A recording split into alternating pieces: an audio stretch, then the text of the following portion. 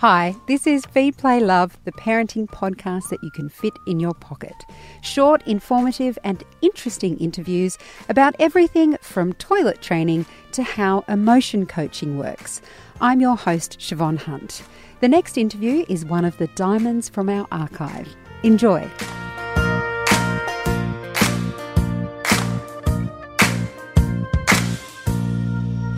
According to the Australian Department of Health, kids get between 5 and 10 colds a year, and adults get between 2 and 4 colds a year. And I'm sure those figures probably sound quite familiar to you right now. It can feel like you're in a revolving door of bugs. But when a lurgy hits the whole family, it can be tricky to deal with, especially when both parents are working. And let's face it, if someone's a stay-at-home parent, you're working. And it's difficult not to snap at your kids and your other half, everyone, when you're sick and your head's pounding, your nose is dripping like a tap, and it's just hard to get through everything. Emma Sutherland is a naturopath, and she's here to give us some tips on maintaining a healthy immune system. Hi, Emma. How are you? Hi, I'm great. I think we have to be realistic and just state the fact that you cannot avoid illness when you've got young children, can you? You can't. You absolutely can't. I mean, they're in and out of daycare, in and out of school. You know, you're not getting enough sleep. Your immune system's a bit low. It's just such a circle where the infection just passes around between the family members, and you've not only just got better, that you feel like you're getting sick again. So it's vicious. Would that be the key thing in what you do you think, Emma? It's not about saying we can avoid illness. It's about recovering. Yeah, and I think it is about that bounce back factor. And I mean, we know from the research, probiotics, you give them to children for the 3 months before they start daycare, and it's proven that they'll get sick less often, but when they do get sick, they're sick for less days. So that ability to bounce back is critical. And it is one of those things that it's about researching it, which is why we've got you here. So you mentioned probiotics. What are the sorts of foods that we can eat to keep our immune system strong? I think you've always got to think about food as your base. You've got to have a good base. And I really love foods that are rich in vitamin C. One that people just don't think about is kiwi fruit. Simply have a kiwi fruit every day, or red capsicum. Cut them up into sticks, put them in the kids' lunch boxes. But they're both really high in vitamin C, which is perfect to help your white blood cells detect viruses. That's what we want them to do, to be really active, detect those viruses and nip them in the bud. Let's just say you do get sick.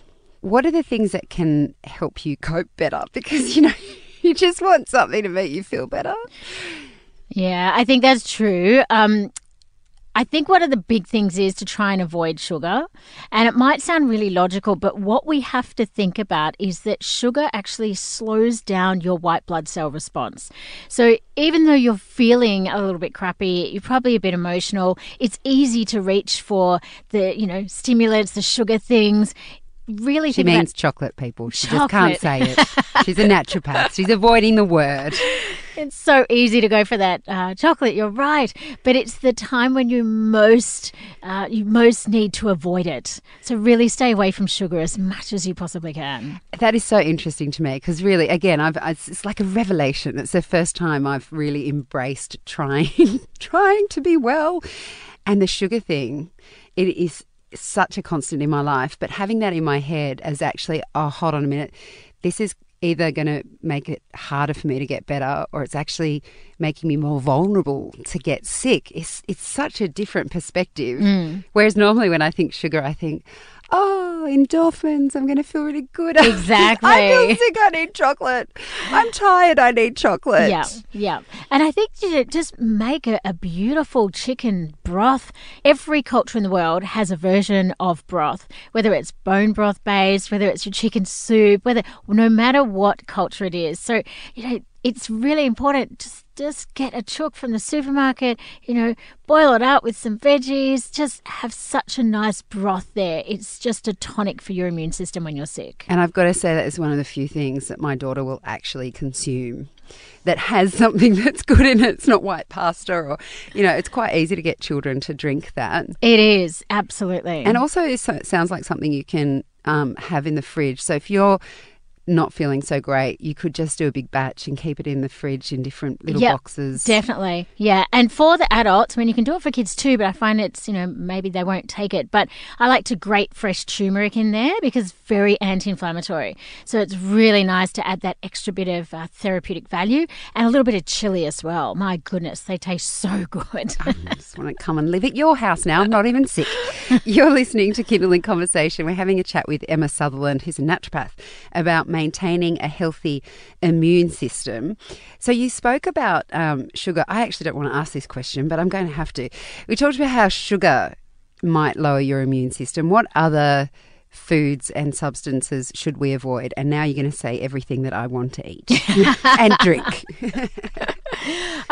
Soft drinks are a big one. It's easy to think about the old, have some flat lemonade or what have you, but no, try and avoid them as much as possible. Hydrate well. That's really the only thing that you need to do. I think it's good to think about all the things that you can have when you're not well. I mean, processed food is something, we should stay away from as much as possible anyway. But just think about the basics, just make up a big batch of roast vegetables and have them in the fridge. And, you can have them through a salad or, grill a piece of fish, have it like that. But just think about having very simple food that's easy to digest, and think about eating a little bit less. When your body's unwell, you want your body's energy to be spent on fighting that virus or that bacteria. It's not a time to go eating big portions of big, heavy, dense food. Eat light, eat simply, and eat as fresh as you can. And that always makes you feel better anyway, doesn't it? Oh, it does. It really does. You never feel good after having a massive meal. No. Now, I know in the statistics it says that kids get more colds and bugs than their parents, but sometimes it feels like parents are sick as often or even possibly more often than their children. Well, I think it's because the kids do tend to bounce quite well overall. It's more the adults that, we have the sleep deprivation from being up looking after the kids at the night, and then we have to back it up with a full day either looking after kids or at work, and it just becomes that grueling cycle where we just can't get ahead enough for our immune systems to recover 100%. We might recover 80%, but not the full 100%, and just that little drop of immunity is enough that instead of bouncing back or repelling a cold, you come down with it once again.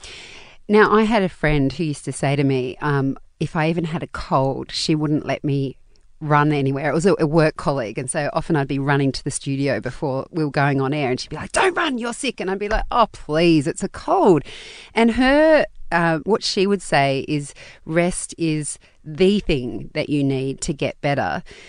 So when we're talking about parents in this situation, should we be literally just shutting down? So you get a cold and you think, oh, it's not so bad, I can still go for a run. I only get to do a run once a week. What would you say to that? I would say pull back. It's a time to be gentle, to nurture. I often recommend that where possible, try and allow one adult in the household a good night's sleep. So what that might look like is, one night it might be mum that goes to, one of the kids' bedrooms, the kid comes in with dad, and mum gets a good kind of, even if it's a 6-7 hour block, where she can really do some reparative and restorative work overnight on her immune system, and then tag team. So the next night dad gets a block of sleep, because I find that a lot of the time both parents are being woken up continuously when the kids are sick, and then both parents end up getting sick and everyone goes downhill. So maybe think about trying one person to be allocated the sleep ticket for the night. I think that would help enormously. And it isn't that hard to do, because my husband and I have started doing that just, with the normal disruptions, not the illness disruptions, just the normal disruptions you get from kids during the night. And we will take it in turns. So one night I might sleep with my daughter and the other night he does. And it means that I can feel amazing. And if I'm getting one night of broken sleep, it's all right, because I know I'm going to get a night where it's not broken. Exactly. And just having those little bits of hope, silver lining, it's incredible. Yeah. If we're allowed to get even a 5 or 6 hour block of good quality sleep, that can be the difference between whether you come down with a cold that week or not. It's incredible, isn't it? We forget how important it is, especially as parents. Yeah, exactly, because we're so used to broken sleep, but that is completely not what our bodies were designed for. And sometimes it feels like okay, so I know it's not good for me, but what's my way around it? So this tag teaming, that's definitely one way to do it. What are the other ways that we can, if you're in a partnership, that you can support each other when you're feeling ill? Because it's such a challenging time that perhaps kindness might get a little bit left to the side. Well, it is. I mean, everyone gets short and grumpy and cranky when they're unwell. I think the first thing is actually acknowledging it. You can't expect your partner to read your mind, even though you might feel it's obvious, is simply saying, hey, I feel really rough at the moment. I feel like I've got an infection and I need a little bit more help. Sometimes we just expect partners to read minds, and it just doesn't work. So I think setting the scene is something that is very important. And just speaking myself as someone who is not very understanding, sorry, Daniel, if you're listening, actually thinking to yourself, okay, they're sick now. I'm probably going to be sick next week. How do I want them to treat me? And you want TLC. You do. Even something as simple as kind of make you a cup of tea. Or rubbing their back. Yeah. I mean, we are so kind to our children when they're sick, aren't we? But our partners, we're like, oh, come on. I know. We get frustrated and impatient. But, Yeah. It is that little thing of, what little thing could you do for them? Could it be that you just, get some soup out of the freezer and have it ready for them so that when they're hungry, it's there waiting for them with a little note on it? And just ask them if they're okay. I'm so playing this back to myself. Next man flu my husband gets. Do you think that stress is a factor in illness? Yeah, I think it's a huge factor. I mean, high cortisol levels do suppress immune function. So the more stressed we are, the more likely we are to get run down and not bounce back. So when we're well, it is the time to acknowledge that this is the time to make small changes that can start, helping me manage my stress levels better. Don't wait until you're sick to think of these things. It could be something as simple as, a 2-minute guided meditation every night before you go to sleep. That could be the difference between you feeling like you're coping better or not. Okay, so here's a conundrum, right? So I went to see a naturopath, as you know, and my husband is so cynical about the supplements that I've taken since seeing her. And I think it has a lot to do with a Four Corners report that was on a while back that basically was saying that vitamins were pretty much unproven and that they were a waste of money. Do you see supplements as having a place in the whole boosting of immunity? You mentioned probiotics before. Yeah, I do. As a research-based naturopath, I think it's very important to look at the evidence. Things like vitamin C, probiotics, they have well-known proven effects for your immune system. It's difficult because there's a lot of product out there claiming to do a lot of things, but I think you just need to stick to the basics. A good vitamin C on a daily basis, a good probiotic is really all you're going to need on an ongoing basis. In other words, just eat well. Eat well, exactly. Sensibly. You can't take vitamins and not eat well. I always say to my patients, you must eat well first, and then if you need any additional things, we can do it then.